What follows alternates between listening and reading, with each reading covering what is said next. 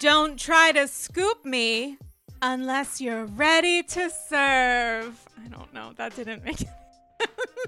I am dirty and easy to get into, just like Kristen Doute's flip-flops. You guys, that took me out. I'm coughing. Literally, the second you said dirty, I was like, this could go in one of many different directions because of who this guest is. You guys, it's Andy's Girls. It's episode I truly don't know. Leave me alone. And I am so excited to have one of my favorite people and guest co-hosts who I continue to give minutes notice. These girls. Truly, I'm like the New York one weather alert of invitations where I'm like, this is equal parts ask and demand, and it's going to happen every hour on the hour. And here we are. But you know what? My guest is a dame, and he understands that's how we work. Founder and president of the Real Housewives Institute, author of the New York Times bestseller, The Housewives, The Real Story Behind the Real Housewives, and someone who has seen both the leaked VPR finale trailer and perhaps the one that Bravo themselves put out shortly thereafter, Dame Brian Moylan. Dame Brian, how are we? I am so good. And I want to say that about your invitations. I also love that because I live in London. I'm like 5 hours ahead. And you just text me and like, what is the middle of the night? And you're like, do you want to come on tomorrow? And then I wake up and I'm like Tuesday? When are you? Is it my tomorrow? Your tomorrow? I live in the future. Tell me what's happening. But here we are. I mean, I honestly needed to talk to you because I actually have needed, I feel like we haven't really chatted a lot about VPR stuff, right? I feel like we haven't. So this is a demand that I feel in my soul, in my core, to have you on to discuss. Absolutely. And I am glad to discuss it because I cannot, for the life of me, figure out what the fuck is going on or what any of these people are doing. And, we are 16 plus years into modern housewifery as we know it. Mm-hmm. And I wrote a book about this damn thing. I think I have a pretty firm handle on what is happening and what motivates these people and what's going on and how these shows are made, et cetera, et cetera. But this season of Vanderpump Rules has broken what little is left of my brain that Teresa Giudice has eroded away for the past so many years. I honestly, I was back home in Rhode over the weekend, and my brother and I watched a movie that I haven't seen in a minute, but honestly is so, so good, The Martian, which I know everybody's seen with Matt Damon. Yes. But where he's peeing potatoes into magic or yonder on Mars. And I'm watching him do things. And every time he does something, he's saying in a confessional, every time I do this, I think to myself, I'm the very first person to have ever done this on Mars. Every single thing that I'm doing right now while guys, spoiler alert, but actually literally not. He's a astronaut stuck on Mars. Is the first thing ever done in history. And I'm watching Vanderpump Rules and I'm like, we are watching The Martian, Bravo style. Literally every single thing that's happening right now, I'm like, oh my God, you're peeing a potato into dinner. That's literally on a foreign planet. That's literally what's happening right now. It's all new. It's insane. And in my recap for last week's episode, I likened it to the movie / play Noises Off. Have you seen such a thing? Yeah, Chris Reeve was in the original, and then it had a famed. Yes. Yeah, and so it's it was 10 years of setup to get here. You know what I mean? It's this is the payoff where it's just everyone slamming doors and cussing each other out, and the relationships are crazy, and we don't know what's gonna happen next. It's we invested so much time for this, and it's finally paying off in spades. And I love it, but also I'm terrified of it. Yeah, I mean, it's noises off, it's bowing. It's literally any kind of, fly by the seat of your Yes. pants, Bravo theatrical experience, where even the release of the finale trailer is slightly fucked. And I mean that as a compliment. Like, everything is chaotic, including Yes. how we even watch the trailer for the fucking finale. I feel like I always used to feel this way when like straight people would start to do gay shit or pay attention to gay stuff, and I'd be like, the straight people are watching, like, you behave yourselves, get this right, the straight people are watching. And I feel this way about Vanderpump. It's like broken into the mainstream in a way where it's like the straight people are watching. It's not just like Bravo fiends like us. It's like everybody. So like we got to get this right and do us proud, because this is our moment. It's here. Yeah, and also the responsibility of trying to translate this. Like, I'm looking at other, all of us were in a tizzy on Instagram today over these goddamn trailers and honestly everything else. And I was looking at people's like comments on posts, and people are like, so what do you mean when you made something, you mentioned something? I've only started to watch VPR because of the Scandival. I don't know what you're talking about. And it's a genuine a person saying like, I'm new to this. Yeah. And I just think of all of the shows to be new to, VPR has to be the toughest, because you can find it watchable. Yes. 10 seasons in, but it doesn't mean you're really able to appreciate what's going on because you don't have any context. Well, and Kristen Doty shows up at the end of the trailer, if you watch the for real one, and you're like, who's this bitch? In her fucking flip-flops. She's giving full Witches of WeHo energy. She has that like little cackle, the little movement of her fingers. She's delighting in it. We know she's talking to, I assume she's talking to Ariana at that point. I think she said the only thing she filmed was with Ariana after Ariana asked her to come. Like, it's giving us magic. Like, these are the moments, because the Scandival can get honestly a little dark when you think about it. Like, we need these lighter moments. We need Dodie to come in and just be absolute chaos. She's a nice bookend, apologies, but a nice bookend to James in some ways. Like, two different kinds of chaotic personalities who give a great one-liner. One of my favorite parts of this whole season was when Katie is talking about Tom's roommate and is like, this girl was Kristen Doty's crazy friend.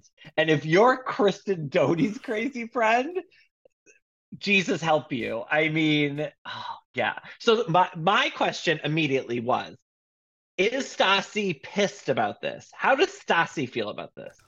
That Kristen's back and she's still in outfit of the day, purgatory because of what the two of them did together.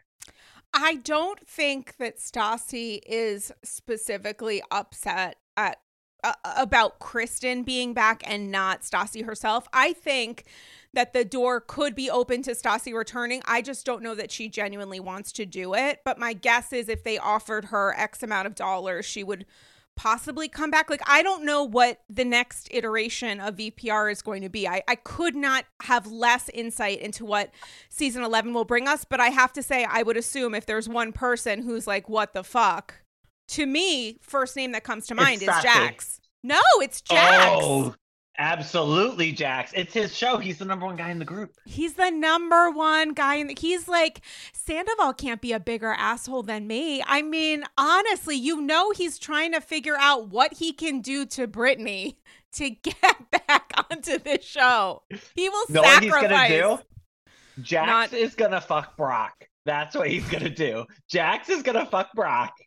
And that's gonna be his way on the show. Interesting. Well, there we go. There's season 11 for you. Or no, I have an even better idea. Tell me. I think that Jax should fuck Brandy Glanville.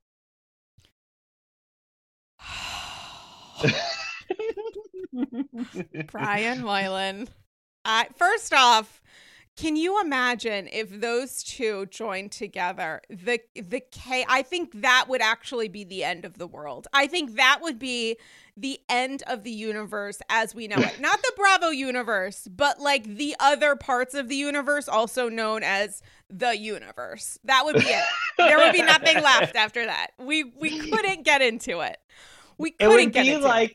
Remember the cartoon Super Friends with like Superman and Batman and shit? They had the Justice League of America, and their evil counterparts was the Legion of Doom. Like Jax and Brandy Glanville would be like the start of the Legion of Doom. Like that's where it all begins. I'm gonna pretend to understand that. I'm more of a Sweet Valley High personality type. So the minute you say superhero, I'm like, where am I?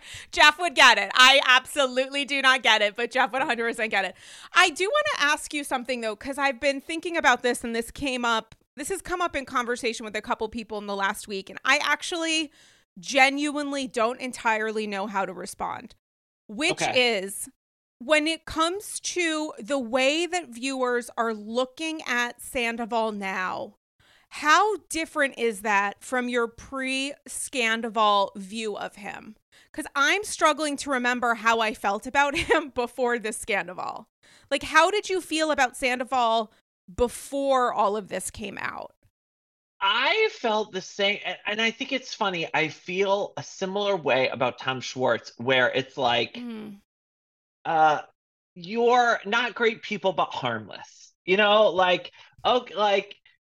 And maybe that's because I think they're both hot, and I will forgive a lot for a hot dude. But like, was Tom Schwartz awful to Katie? Yes. Katie was awful to him. They're in a bad relationship. Awful but kind of harmless. Did Tom Sandoval yell at women all the time? Like, yeah. Was he not great about things? Yeah. Did he cheat on Kristen with Ariana? Yeah, but their relationship was done. It's kind of like awful but harmless. Now I'm like, you people are fucking horrible. Like, this is an awful thing that you did. And now that we've seen him basically do to Ariana what he did to Kristen with Ariana, it's like a pattern of behavior, which somehow makes it even worse. Does that make sense? Yeah, but I feel like the Kristen comparison, which both Ariana and Kristen have said is sort of neither here nor there, but it is a part of VPR history, regardless of what they actually specifically went through. It is a part of the plot and something that viewers will think about and reflect on and potentially have a new perspective on now. But that was like an emotional connection and maybe a kiss, as your relationship, by all accounts, both Kristen and Tom were like, we should have gotten out of this. It's totally falling apart. Versus, and Ariana and Kristen didn't like each other. Versus if Kristen and Ariana were best friends, and Ariana had lived with Kristen and Tom, and Ariana had been like an intimate part of their friend circle and friend dynamic, and they had supported her with whatever breakup. Like, then I think it would have been a I just think the thing with the Scandoval is there's like ultimately nothing comparable inside of the VPR universe. Girl, there's nothing comparable inside the universe. Yeah, like, no, that's the thing. But it does show, like, I had a friend in college who used to say, don't jump off the boat till you have a life preserver. Like, don't break up with your boyfriend until you have, like, somebody new. And, like, that seems to be the way Tom operates, and I don't think that's cool at all. And also, he's like, this is what I don't get, and this is why I don't understand what's happening. Because, like, Tom is on the show denying that he's doing anything with Raquel, while, and now he's saying, oh, the whole time I was thinking about breaking up with Ariana, but he's talking to her about fertilizing her eggs, and, like, and what I can't understand is, what was the plan? Like, he kisses Raquel once, okay, then they hook up, and it's like, oh, I can't break up with Ariana because of the grandmother. I can't break up with Ariana because of the dog. Was he going to wait till the end of the season and then slowly distance himself from Ariana and then break up with her and then wait 6 months to date Raquel? Like, what were you planning on doing? Like where did you think this was headed? And yeah, it like I don't get it. And I also don't think any of them have the mental capacity to play the 3D chess, which is living your life in real time and living your life as it's being broadcast on a show and correlating and collating those two things to make like a whole narrative. Does that make am I making sense? You absolutely are. And I think the thing with Tom and Schwartz and Raquel is I think that they will all have different reasoning for their behavior, which I would argue in most instances will just be an excuse that may have an element of truth, an iota of truth, but just because you maybe felt a feeling doesn't mean that you were acting on that feeling as you Yes. say you were doing now. Like the Yeah. way that Tom is presenting, here was my plan. I had a plan. It's so it's based on such a foundation to me of absolute lies and Yeah. like and even if it's not, which it absolutely is, they leaned in so hard on not only having no empathy for what Ariana was going through with the death of her dog and her grandmother and everything else she was dealing with. I'm sure continued grief over her father's passing, like everything that she has been going with and the triggers that her grandmother's passing surely had in Yeah. remembering her feeling after her father died. Regardless of all of that, there's like a wickedness in how we are now going to see Tom Sandoval, Tom Schwartz, and Raquel behave at different levels where I'm like, to me, it's not just about having an exit strategy.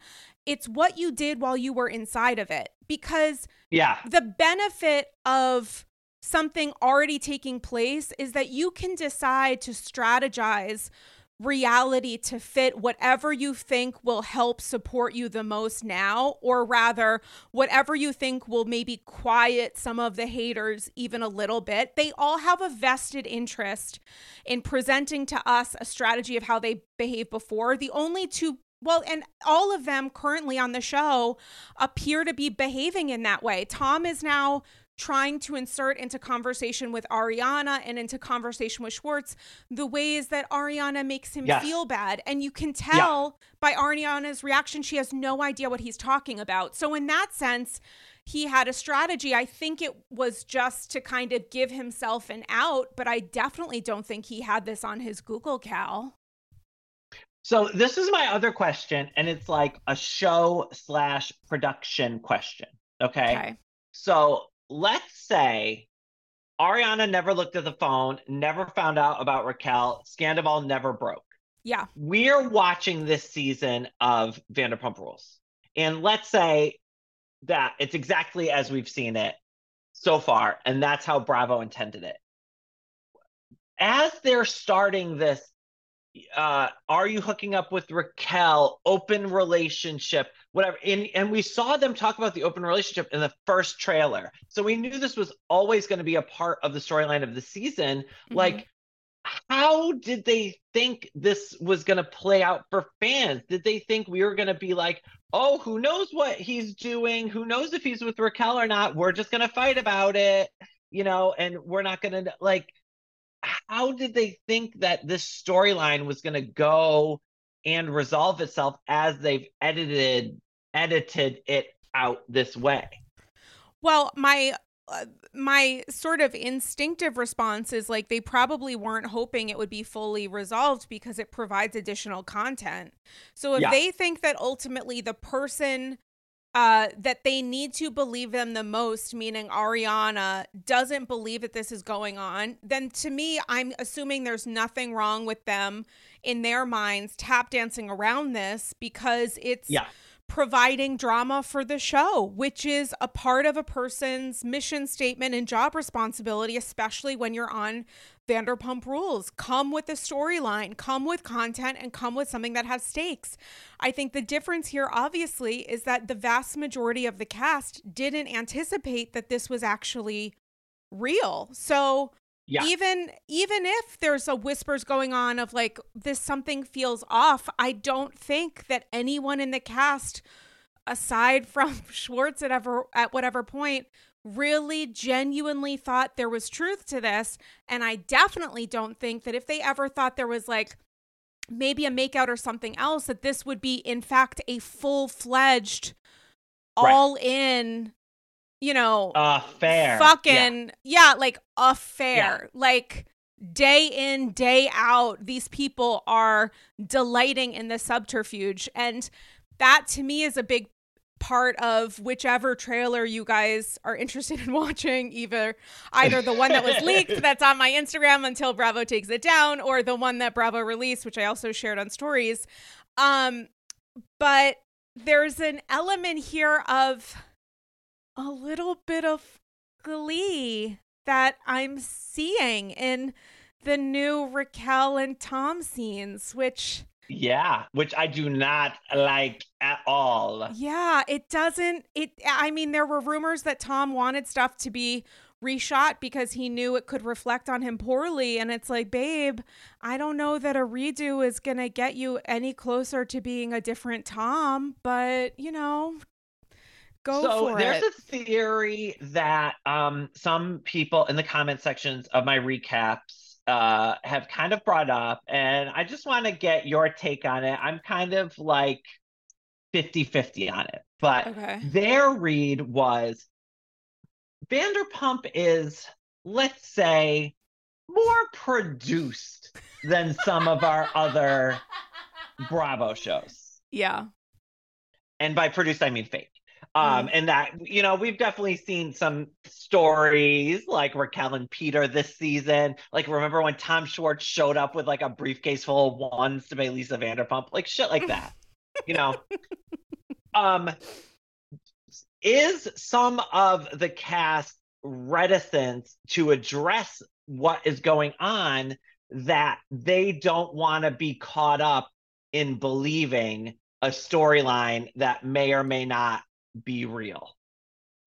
Well, I mean, I think, sure, some of it could be. I don't think this is real because, I don't feel like the Schwartz Raquel stuff was real. So why would Raquel and another Tom, who we know is in a long-term relationship, how would that be real when in real time I'm really close to my friend Tom and he's telling me this is bullshit? Of course I'm going to believe him.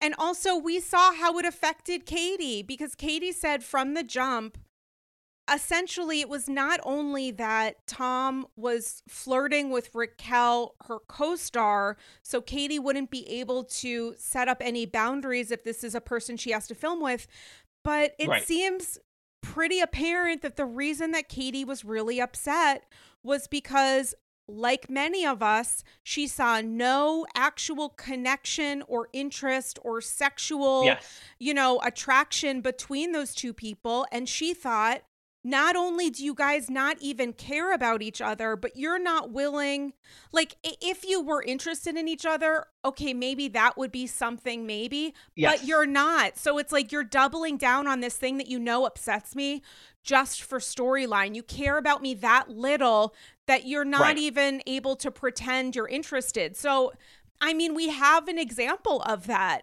this season. I don't know if that happened because it was encouraged by producers, or if Tom Sandoval and possibly Raquel were putting on their producer hat and thinking this is a great way to distract. That I don't have an answer to. I will say that when I taught, and I didn't do any research into Vanderpump Rules at all when I was working on my book, but I did talk to people who work on it as well as other housewife shows. And they said that the problem is usually, like fans are always like, oh, the producers. And they say that usually the problem is the housewives self-producing, and like Elisa Vanderpump, Lisa Rinna, like, we're going to make shit up because we think it's going to be exciting. And then production is stuck dealing with it. And they actually don't really like that. So I don't know if it's like, okay, are the like, did the producers say Tom and Raquel should make out? Did Lisa Vanderpump say, Peter and Raquel should go on a date because it'll be a good storyline? Or did Raquel just be like, I need to stay on the show now without James, so I'm gonna fuck everybody? And that's the other thing, is like, this whole season through, not just with the romance stuff, I cannot for the life of me figure out what Raquel is doing or who she is, because she doesn't seem at all like the person who we've seen for the past however many seasons. Of course, we're seeing her now a lot more than we did in the past, but showing up at Lala's birthday after that thing with Oliver to be like, I'm not a mistress, that's crazy. There's no way a person would just do that, especially a person like Raquel, going, I'm leaving Lake Havasu to go hang out with the boys. That's not something Raquel would have done. And I don't know if she is having we're watching her mental breakdown, if she's thought up all this herself and is just bad at it, if some producer's encouraging her to do all this weird shit. I cannot, Tom, I get it. Tom fell in love with Raquel and is fucking over his girlfriend to be with Raquel. That I understand. Raquel might have fallen in love with Tom, and so okay, I get that. But all the other shit, I do not get at all, and I can't figure out where it's coming from or how I should kind of think about it. Shout out to Astapro for sponsoring this episode and providing me with free samples. Astapro is a first-of-its-kind nasal allergy spray. It's the fastest 24-hour over-the-counter allergy spray. It starts working in 30 minutes, while other allergy sprays take hours. Astapro is the first and only 24-hour steroid-free allergy spray. It delivers full prescription-strength indoor and outdoor allergy relief from nasal congestion, runny and itchy nose, and sneezing. Living in New York City is not easy. Just ask Sonia trying to sell that house. There are so many mornings where I wake up and think, oh my gosh, I'm having the worst cold of my life. And I realize it's actually from allergies.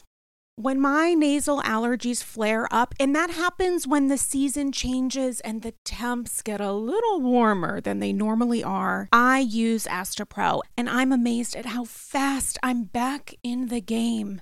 And that game is looking for Dorinda on the Upper East Side. Astapro always has my back and nose. Get fast-acting nasal allergy symptom relief with Astapro. Go to astaproallergy.com for a discount so you can Astapro and go today. ASTEPRO allergy.com. Astapro and go. Use as directed for relief of nasal congestion, runny nose, sneezing, and itchy nose due to allergies. In the words of Meredith Marks, when it comes to that week and a half before my period, I wish I was disengaging. My PMS is off the charts. Truly, Uber Eats needs to check in and say, it's about that time, isn't it? I know it is. The cravings are crazy. I want to crawl out of my skin. Now it's easier to manage PMS with Estro Control. Happy Mammoth, the company that created Hormone Harmony and Estro Control, is dedicated to making women's lives easier. And that means using only science-backed ingredients that have been proven to work for women. They make no compromise when it comes to quality, and it shows. For AGs who are friends of perimenopause, menopause, or postmenopause, Happy Mammoth has Hormone Harmony. It's not just a supplement for women going through those stages. It's also become a phenomenon. Women can't stop talking about it on social media. A bottle of Hormone Harmony is sold every 24 seconds. For a limited time, you can get 15% off your entire first order at happymammoth.com. Just use the code AndysGirls at checkout. That's happymammoth.com and use the code AndysGirls for 15% off today. I'm engaging. I just came back from the salon, and for the record, I went with a sassy little bob and quiet luxury shade of blonde. Yes, that's literally what we're calling it, quiet luxury. Aside from trips to the salon, I don't actually blow out my hair. My hair is naturally wavy, and that's why I love Ouai. Ouai's new anti-frizz cream is a lightweight cream that provides immediate frizz control that lasts for up to 72 hours. I know that I have a limited amount of time with wet, wavy hair in which to get myself in order. And that is why I love the anti-frizz cream. It has notes of bergamot, Italian lemon, violet, and more. and it smells unbelievable. Truly, as someone who is a little bit sensitive to scents, I put this in my hair and I feel great. It also genuinely pairs well with my perfume, which I appreciate. I don't blow out my hair because after years of color processing and attempting to make it straight, I know it looks better and stays healthier when I avoid blow drying, which is why I love the anti-frizz cream. I've used products, especially with wavy hair, where it feels heavy and looks kind of wet, and that's why I love Ouai's anti-frizz cream, because it enhances the natural waves in my hair. I still look like me, just a little elevated. And P.S. I am way obsessed with Ouai's other bestsellers. Their leave-in conditioner, detox shampoo, my personal favorite. Frizz-free up your schedule with Ouai. Go to TheOuai.com and enter promo code Andy for 15% off any product. That's TheOuai.com with promo code Andy. So I don't think that Tom fell in love with Raquel. I think that Raquel fell in love with Tom's obsession with her, and Tom continued to fall in love with Tom. And Raquel seemed to support the kind of Tom that Tom sees of himself the most. Like, hashtag evidently he's Madonna. Yeah, I get that, but like, even if he's falling in love with himself, it's like a clear motivation and it's like consistent with the person who we've been seeing for a decade. Yes. Like, what's going on with Raquel seems like night and day from this woman that we knew for so many years who would never act like this. We've never seen her do anything close to this. And so I don't get where any of this season of Raquel is coming from. Well, the reality is, I don't know that we ever knew Raquel. So we didn't have the benefit, as you said, of knowing her for terribly long. And when we saw her, we really genuinely saw her. She came onto the show as James's girlfriend, and that was sort of the role that she played. It was less, I'm an independent person who is dating this man than I am James's girlfriend. And maybe some of that is feeling the pressure of how it is I'm supposed to interact with these people. And some of that is just who Raquel sees herself as someone who is an extension of the person that she's with, which is why I think those confessionals are really tough, where she's like, she's crying. I do feel that she thinks that she's attempting to be honest with herself, but she's talking about how she's finding value on her own terms and not as other people are evaluating her, essentially, let alone valuing her. And that's, as we know, filmed seemingly at the height of her affair with Tom. But I think perhaps the reason we don't know who Raquel is, and it's because Raquel doesn't know who Raquel is. Raquel doesn't know who Raquel is. And Lala, honestly, on one of the most recent episodes of her podcast was like, you know, I do think that Raquel is struggling.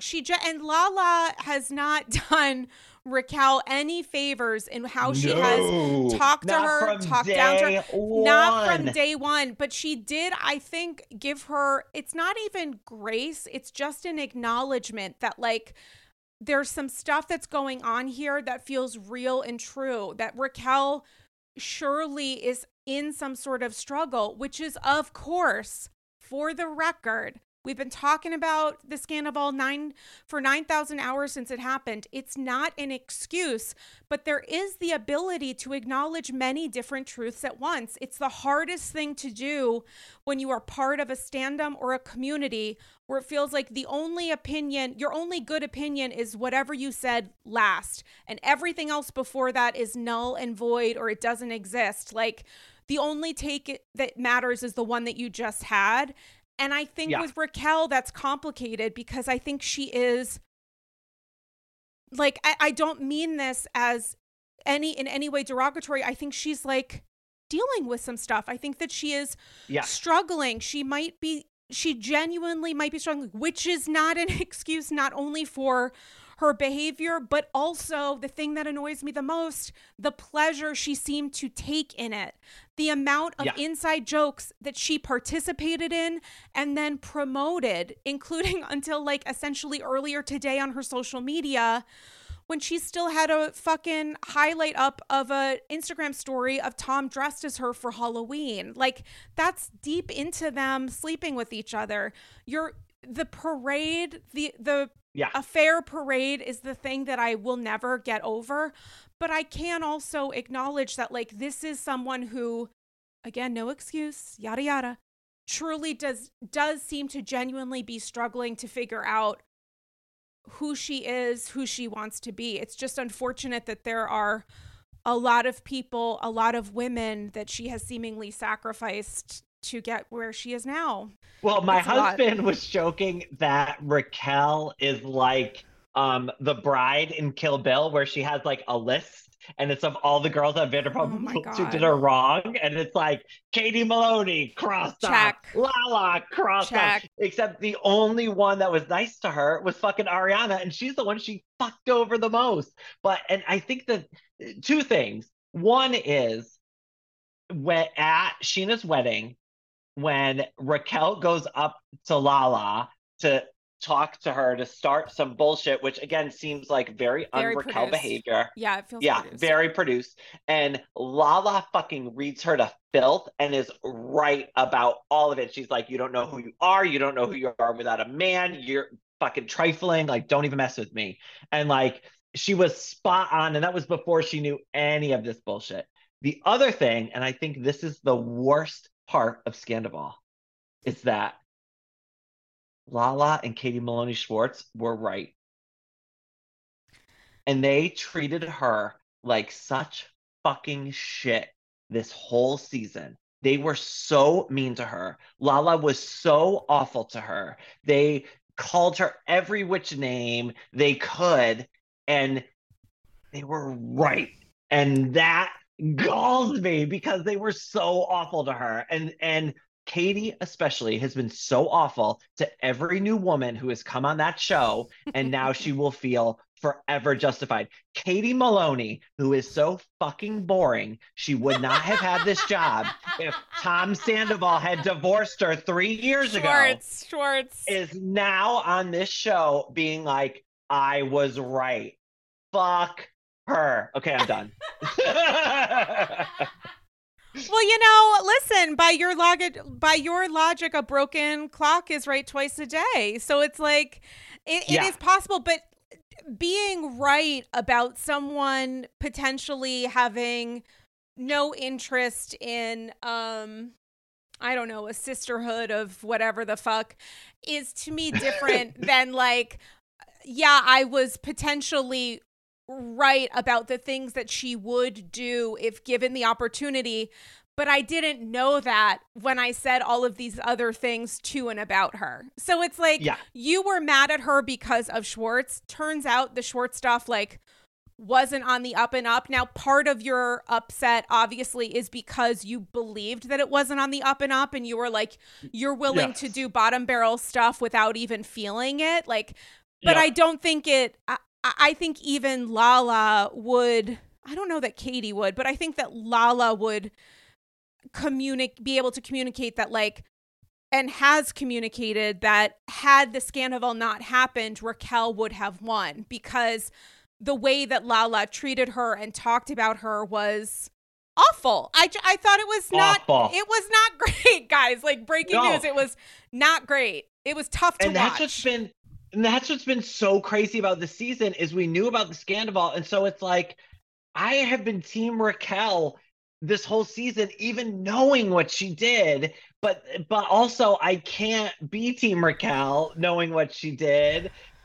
And it's like, that's what I'm talking about. Like, I can't get my brain around how this thing works or what these people are doing or whatever. And that is what I find fascinating, because I feel like, you know, like I said, this deep into it, we get it. Like, we know it. It's like we see the game you're playing. And like, to finally be confronted with something I can't figure out, I'm like, yes, bitch, bring it. Also, you're all horrible. But okay, so I mean, I know this is your podcast, but I'm driving this No, I conversation love where I this. want to I go. am. You drive this train like Kelly Dodd. Let's do it. Right to the quiet woman. I thought you were going to say Kelly Ben Simone. I was like, I'm Ooh. running this podcast through traffic. How dare you? On a plastic horse in a multi-million-dollar apartment. Let's do it. Yeah. But you mentioned the future of Vanderpump Rules, and this is something I've been thinking about a lot. Like, ratings are better than ever. I mean, it's busted out into the stratosphere. How does it go forward?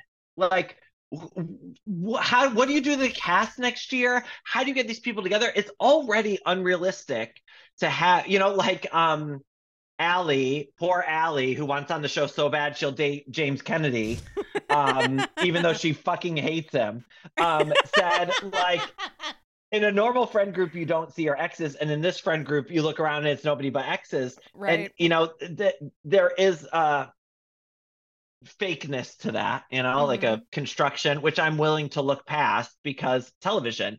But once it goes this far, like, you can't put Tom and Raquel in a room with these people next year. Like, you can't send them on trips together. So it's like, is there a Tom and Raquel show and an everybody else show? Like, what do you do? How do you do this? I mean, Charlie, I would think, was at one point Raquel's only strong ally aside from Sheena and Ariana, and she's burned those bridges straight down. I mean, when you were talking about how Ariana is like the only person, yada yada, Sheena's very high on that list. It's like, you're absolutely correct. Burned both of those women to the fucking ground. The people that she would have needed most, especially, honestly, Sheena, who she lost the second the news came out. She lost her forever. Before it even came out, fucking Sheena punched that bitch in the face. She didn't get punched. She didn't get punched because we know this, because we know it. I'm sure she got pushed. She did not get clocked in the face. She got pushed, and I think maybe something happened to her phone. But listen, I choose to believe that Lorde is secretly 70 years old. I choose to believe that Leah Michelle cannot read. I also choose to believe that Sheena Shea punched Raquel in the fucking face. Not, no matter how much any of those things are true, Raquel's PR team wanted to make, and her lawyer wanted to make that a thing, it was not going to be. I think if there's one regret that Raquel probably has about the aftermath, my guess is, my hope would be that she would understand that the way that was handled, the timing of it, the week going by before you go to urgent care, the photo and then the photo reveal, the fake legal documents handed to Andy at the reunion that are just pieces of paper that have no standing on anything, all of it being used as a prop for something that is so serious. It is yet another example of some really complicated dynamics playing out as plot, even off camera, that make me incredibly uncomfortable. But I will say, tell me. For Sheena, I have never loved Sheena Shea more. I couldn't stand her. And she is the only one coming out of squeaky clean of this whole mess. She got a man who likes her. She's raising her kid. She was on the right side of history. She didn't lie to anybody. She didn't cheat on anybody. She didn't treat anyone like shit. Like, Sheena Shea, of all people, is our new heroine. Like, what show are we even watching? I don't get it. Yeah, it's a different kind of heroine than the kind that Schwartz was talking about on Watch What Happens. And I prefer this one. I prefer Sheena Shea heroine. Yeah, I think that she has always been treated as sort of a joke by the show, if not the cast. And there is something to be said. Myself included as well. And there is a way that she has carried herself that I find really helpful to see just on this cast, where inconsistency usually carries the day. But when it comes to all of this, like, how do they move forward? I don't know who would film with Raquel, like the only ally she had up until mid-season, aside again from Charlie and Sheena, which are a big asides. Yeah, what did I just say? Aside from Ariana and Sheena, was Charlie, who was then like, wait, you're behaving with Schwartz in a way that makes me uncomfortable. I just need to say that out loud. So imagine how Charlie feels now. Like, Yes. I don't know how that would work. And I also would think if Schwartz, who seems consumed by the effect of this on his business, I don't know if he can really connect those dots next season for like, if I just continue to excuse this guy's behavior and get caught up in it, I'm going to continue to be dragged. Like, I don't know. I don't know what you do there when the formula doesn't really make sense with some of these personal dynamics. And that doesn't mean it doesn't make sense for the show. It just means for some of these people, they might be looking around and thinking, what's the risk here feels stronger than the reward if I continue to engage in behavior that I got away with for a decade. Yeah. But also, like, should it end here? Like, what? Can we keep this thing going? But think about it. It's like, Katie doesn't want to film with Schwartz. Like, no one wants to film with Schwartz or Tom or Raquel. So what are you left with? Just like Katie and that fucking stupid Satchel. Like, I don't see what show is left with like everybody else. Katie would film with Schwartz. Katie would film yelling at Schwartz. Like, Katie, I don't think Katie has said, you could be entirely correct. I haven't seen Katie saying like, I won't film with Schwartz. I've seen Katie saying like, I won't talk to him and I won't be friends with him. And I'm not going to pretend that he and I are like having a good, stable relationship as people working through a divorce. I think she's like, I fucking hate him. But how is that different from any other dynamic on VPR? I mean, fair enough. But then it's like, then what are you going to do? Like, have pool parties where everybody fucking hates each other? Like, that does not seem like a fun show to watch. Well, I mean, welcome to the age of Vanderpump Rules. I think that this is like, they're trying to figure out how to get, I don't know how this is going to work. I am sure production doesn't know. And my guess is that a lot of this is going to be dependent on what happens at the tail end of a reunion. I think we're going to be able to tell how season 11 is going to go by whether or not anyone can look Tom in the face. And I mean that in discussing Sandoval.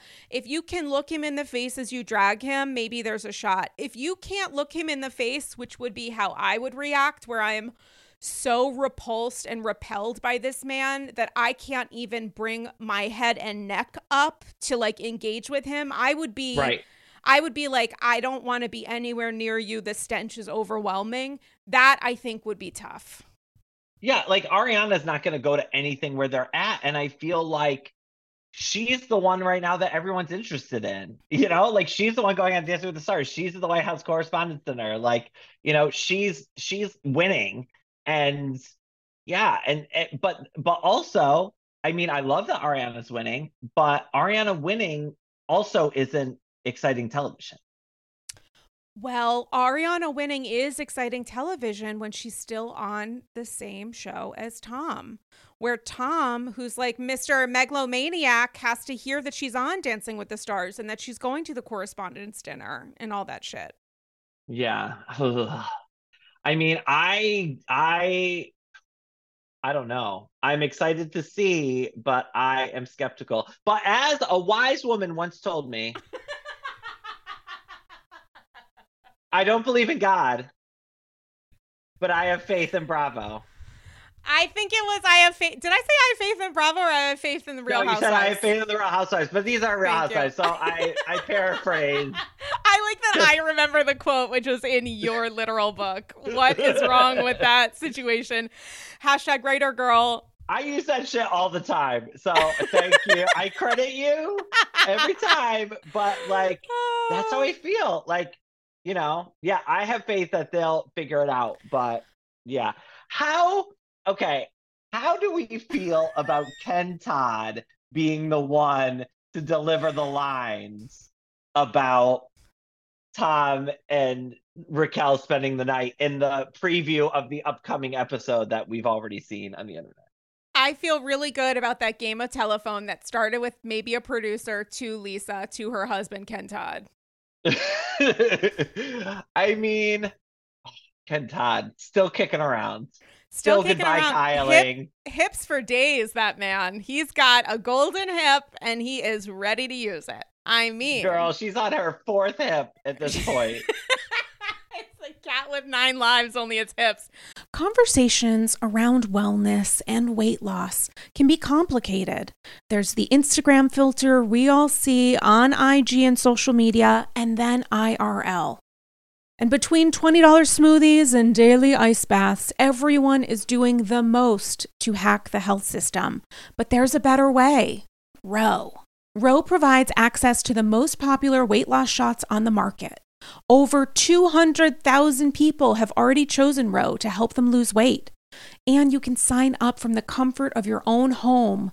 No scheduling a doctor's appointment, commute to the doctor's office, and no waiting rooms. The Row Body Program pairs a weekly shot with healthy lifestyle changes, so you can lose 15 to 20% of your weight in a year on average and actually keep it off. Of course, medication must be paired with diet and exercise modifications in order to achieve any stated results. Medication cost is not included in the program. Patients must pay for medication separately. With Row, average weight loss is 15 to 20% in 1 year with healthy lifestyle changes.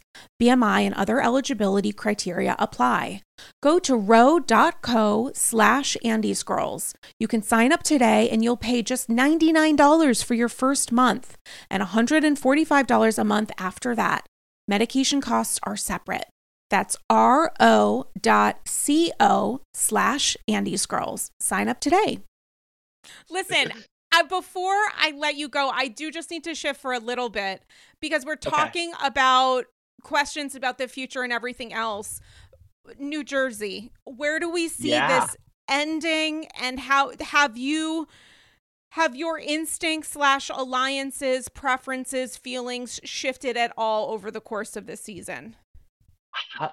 They have not. I have always been very anti Teresa Giudice for a long time, and I continue to be, and she has proven me right time and time again. And I know that there are people that disagree with me, and you are welcome to be wrong.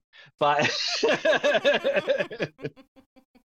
but no, I mean, and I appreciate, I don't think Melissa is golden either, but I get her and Joe's point of view way more, especially because at least this past season on the show, I'm not saying off the show, but on the show, we've seen Joe and Melissa behave a lot better than Teresa and Louis.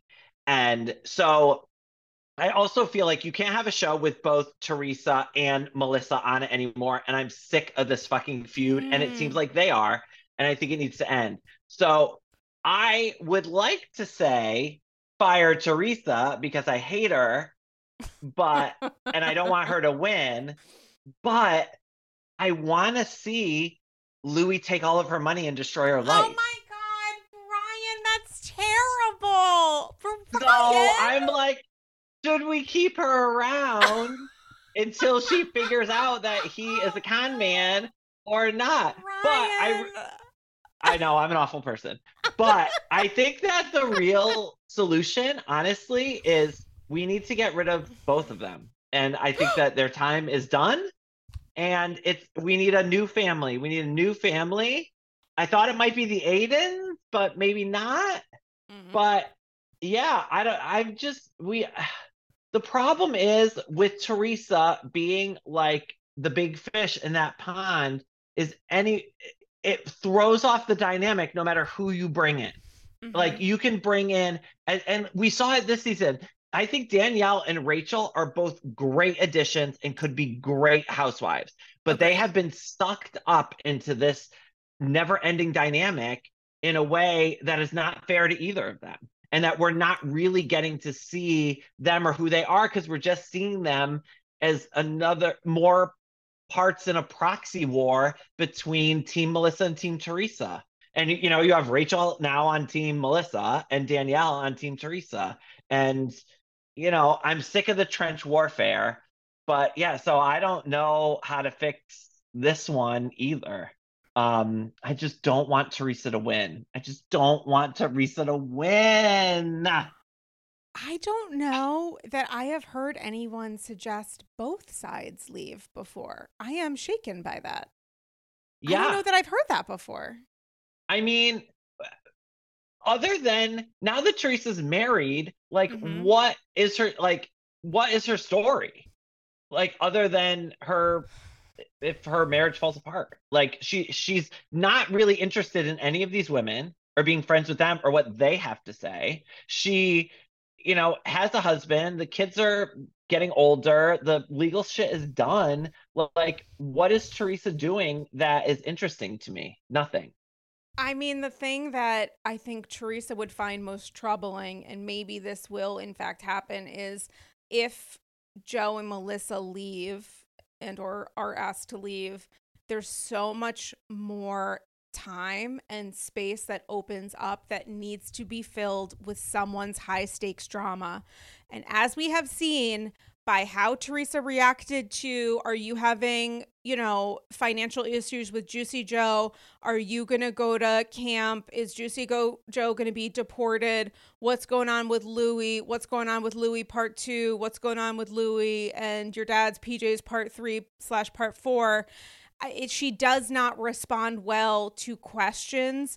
And Nope. oftentimes those questions are baked into some Sunday Being sauce on a reality with show. truth. Right.